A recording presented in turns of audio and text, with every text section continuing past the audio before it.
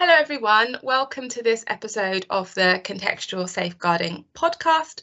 My name is Carleen and I am a Professor of Social Work at Durham University where I work on the Contextual Safeguarding programme. For today's podcast, I'm joined by Martin Davis, Director of Families and Children's Services in Wiltshire, and Lisa Colombi, Contextual Safeguarding Coordinator for Wiltshire. And we're here to talk about different approaches for developing plans for young people impacted by harm beyond their families and family homes, and particularly developing conferences and planning pathways that support us to think about risk outside of the family home. In Wiltshire, as part of the Scale Up project, we run a series of pilots, and one of them looked at developing a specific pathway for young people who were at risk of significant harm beyond their family homes. And Martin and Lisa are going to have a discussion with me today to summarise the learning from that process so far and why they even undertook the pilot in the first place. Hopefully it will give some good food for thought for senior leaders and managers who are thinking about the best way to coordinate plans for young people at risk of harm beyond their families. So welcome Martin and Lisa. Thank you. Hi. Hello, thank you for joining us today. So I've just got a few questions and we'll just have a nice chat about this and hopefully it'll be really helpful for our listeners. So as I mentioned in my introduction, your department have been testing a particular alternative pathway for planning and conferencing when young people are at risk of significant harm in extrafamilial contexts. Could you describe that pathway briefly before we talk about your motivation for introducing it? Yeah, I can do that. So I guess the actual pathway itself isn't too different from a traditional pathway for child protection. If a young person is suspected or known to be at risk of significant harm, then the normal processes kick in. So we'd still do our Section 47 investigation and take it to the potential for a child protection conference. But the difference is that it's a whole different sort of setup as a conference. It's a conference called a Risk Outside the Home conference that's set up quite differently and hopefully feels quite different to the young person and their parent carers and the professionals. We've got other systems and structures in place to identify different forms of harm that young people might be experiencing outside of the home. So I suppose the kind of way we get alerted to that is a little bit different. But once that is known, then we would still take it through the traditional pathway to our conference and reviewing service. Lovely, thank you. And can you just give a sense of why you were motivated to introduce this pathway in Wiltshire? What was it you were trying to achieve or address? I mean, I think, Carleen, we were looking more generally at our child protection, child in need processes in Wiltshire. We, at the same time, we had what we called a family-led review of child protection. So we were working with families to really try to understand their experience of the child protection system and how we could work better with families to affect necessary change for children. And one of the things that we recognised in there was a real honesty required, kind of at every level about where risk lies. And if you can be really honest about where risk lies, then you're going to be more accurate in your in your plan and your response for tackling that. And what we recognised was that previously, where we had risk outside of the home, then kind of 9 times out of 10 we were holding that at a Section 17 level. So we were working through kind of SIN planning, and it left a level of concern, risk, discomfort, reputational concern, and we recognised that we needed to kind of work together with partners to better understand that. And I think through doing that, it was the partnership work that got us to a space where we genuinely understood, in a Wiltshire kind of context, where that risk laid for some children, for a few children, relatively few children in Wiltshire. And it was very clear that it was at a statutory CP level, and that if we responded in a statutory CP way, we would be better able to protect. So working with partners, very basic things like alert systems on kind of health systems. So we recognise that many of these children travel outside of Wiltshire, so they're beyond the bounds of Wiltshire Council and Wiltshire Police. They're going to come up against other statutory agencies. How do those agencies recognise those children if they have contact with them? A&E, for example, that this is a child that we are concerned that is at significant risk of imminent harm. And it was also a way of kind of focusing the partnership, bringing the partnership together in terms of the statutory response. So we knew that we'd be asking partners to work in a different way. We knew that we would be bringing different partners to the table. So our conferences involve a wider range of professionals than a traditional CP conference. And we knew that what we wanted to do was to be able to hold one another to account. So if you're doing it through a CP plan, it's on a statutory footing, and you get a level of engagement which perhaps is harder to achieve elsewhere. The other thing, Lisa and I were talking about this before we met this morning, and one of the things that we're recognising is that delivering this initiative in isolation is really difficult. So the broader work that we're doing around family-led review, we're doing work around transitional safeguarding. It's changing the conversation locally, and what it's doing is it's changing the way in which the partnership views these young people. So if more and more when you're talking to kind of police officers, they will view these young people as young people who are at risk of harm. They're victims, not perpetrators, and therefore they get a different response. And we think it was important that we put it on a statutory footing to really get that buy-in and the kind of the commitment and the delivery within a time frame that was going to be comfortable for us all.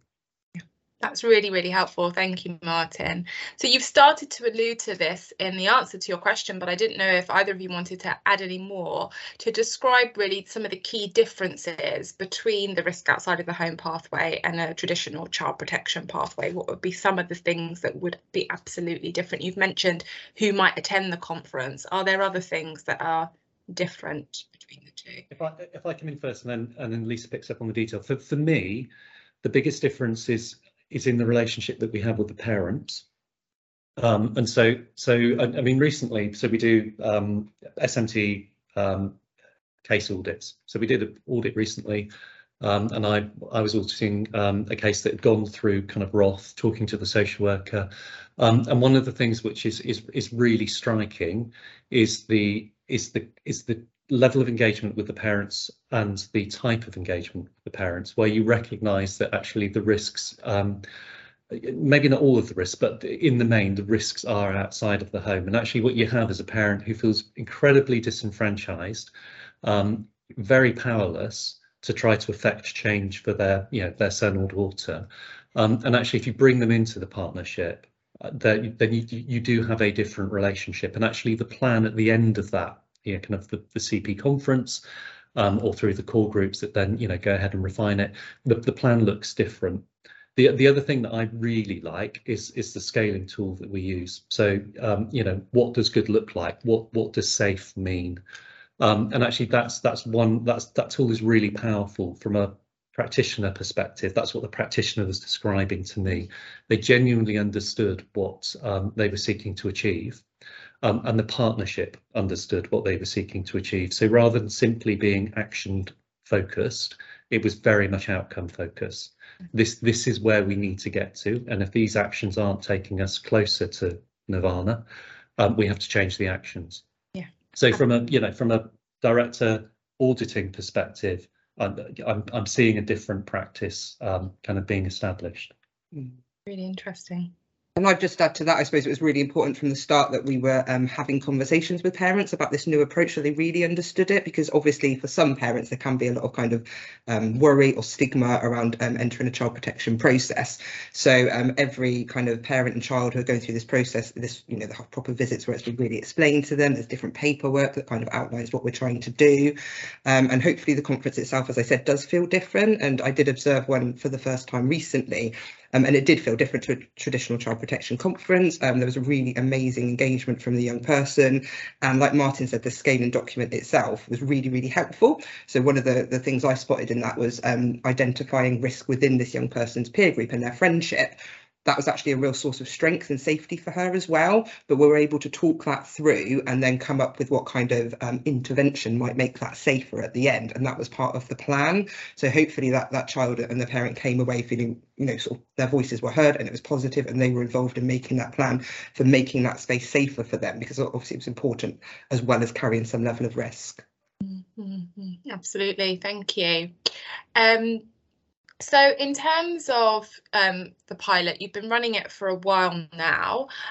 What are some of the key things you think people would need to consider before they started to introduce an approach like this? What are some of the steps you needed to take before you got to where you are now? We did a lot of work on obviously being really clear on what the process would be, and obviously I said about the paperwork, and then the big thing was getting that message out there, making sure people knew, and making sure obviously the young person, the parent that were going to come to the conference, but also those partners like Martin's been talking about. In the early days, in the first couple, there were a few like, oh, we possibly didn't consider making sure that a certain person, the police, actually knew, because obviously the police is so wide, so making sure that communication and understanding is really, really clear and out there, so that we're in the best position we are when we actually start to trial this new approach. I think that's been really, really important. Is there anything else? Yeah, I mean, I think from an organisational perspective, there were some key discussions that we needed to have with the Department for Education, with Ofsted. We were embarking on something which is different. We knew from the outset that some of these young people are going to be subject to these plans for some considerable time. I think you have to accept that. I was interested, if not worried, about what that might do to some of the data locally and how that might be interpreted by others. And so to have the confidence to be able to do this, we felt it was necessary to have those conversations with DFE and with Ofsted. What I would say is they were both really constructive conversations. I think DFE were really quite sensible in the questions that they asked us. They asked us for what our motivation was, what the pathway would look like, what evidence we were able to present that this was the right pathway. They presented that to their safeguarding team for review. We had a discussion with them, and they wrote back to us. So that's in my drawer. I've got that whenever we get inspected. Out it will come. But also having those conversations at a regional level with Ofsted, again, it was really positive, and it's a two-way process. So we're able to feed back. For Wiltshire, we are talking relatively small numbers in terms of the number of children that we're taking through ROTH. And so again, what we recognised from the beginning was that we had to commit to this in the longer term. So we were talking about kind of 6 monthly updates and reviews back to DFE, nothing more frequent than that. And actually the first update we provided was very little to tell you. I think by then we'd had one or two children going through the ROTH process. And actually, we need to build that body of evidence so that we can, kind of genuinely kind of review and have discussions about how to improve. But I think the other bit that I would say, Carleen, it's been really important for us not to do it in isolation. So having your support and your team's support has helped us with, it's helped us to fine tune, it's helped us to develop the pathway, but it's given us confidence as well. Because wherever you step outside of something, kind of more traditional, it can feel as though you're taking a risk. And so, being able to share that risk and, genuinely to have that joint understanding has been really, it's been really key. So the conversations that we've had with DFE is if other local authorities are thinking about, going down the same pathway, linking up with authorities that have already done it. It helps them to understand, but also kind of helps them, at political level, if nothing else, to explain to others and to manage some of those sort of reputational issues or concerns. Yeah, absolutely. Thank you. So it sounds like things have been going really well. You're starting to see a difference in terms of the types of plans that are being produced and the level of engagement. What do you think some of the challenges are, though, that may remain unresolved at this stage in your pilot process? Is there anything that you think you still need to bottom out, or more work is needed on for you to kind of feel like you've reached the end of the pilot and now this is a kind of a business as usual way of working for all children who might need a plan like this? I would say, I think because of the relatively low numbers, as Martin said, it's not business as usual for some staff because they don't do them very often. So there's definitely something around making sure that we're kind of allowing space for kind of reflection and kind of training opportunities for all the staff that are involved in that process, and kind of regularly reviewing that. Obviously, when you've got staff turnover as well, we need to make sure that everyone's kind of aware of it, so everyone's prepared. The issue around relatively low numbers, I mean, we are Wiltshire, we don't get a huge amount of cases that kind of potentially reach that level, but we have had discussions around our thresholds because there are quite a few cases that come through where there are concerns within the home as well, and there are issues around parenting, and it's what pathway then is the best to take. So we have, we've got guidance around that, but on a day-to-day basis, that can still be quite a difficult decision. So there's potentially some work there to make that a little bit clearer based off the learning so far from the cases and the young people that have gone through. And again, I would say, the multi-agency, we did a lot of work to kind of get the message out there about what we were doing and get people's buy-in. But again, because there's turnover of staff and so many different people, we have to make sure that's like consistent. So that's kind of out there for all partners. And I would say, although we are doing quite well in getting kind of different partners at the table in a conference, we could do better. We could be thinking more widely. We could be kind of those non-traditional safeguarding partners, we're starting to get those attend, but we could be thinking a little bit more broadly about that, because it's still, for some people, I'm sure, still feels a bit kind of, I'm not sure about inviting the local park keeper to a conference and how would that work. So that's definitely an area I think to develop. And finally, because I've thought about this a lot, that idea of the kind of resources to support those plans, because it is different. So it does require a different level of resource and engagement with certain partners to be able to deliver on that plan and make it really effective. Yeah, I'd come in with one other thing, then kind of extend on something that Lisa's just said.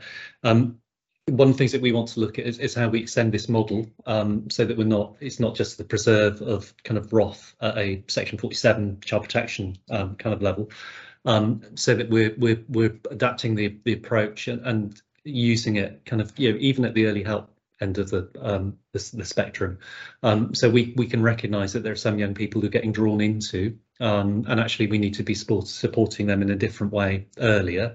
So we need to take the learning, which at the moment is probably contained within a relatively small group of staff within the council or within families and children, and extend that so that it becomes part of our kind of core offer. It becomes part of the kind of social work, social care practice model. So that's something that we can take out of the pilot now. And we will do. The other thing for me, just picking up on the resourcing issue, so kind of large rural county, different challenges, very different challenges to kind of an urban metropolitan local authority. One of the challenges for us is around kind of the diversionary activities based resourcing, and what we want to have is a whole kind of menu for practitioners to be able to choose from. But also the ability to kind of adapt and do new things, to fit with kind of individual children's needs, and that requires some resourcing, and it requires some considerable grey matter. A lot of thought needs to go into this for us to get it right, and again, it's about how we use the pilot to identify the resources which are going to be valuable, kind of beyond the realms of kind of ROTH and contextual safeguarding. So again, I am thinking transitional safeguarding. Yeah.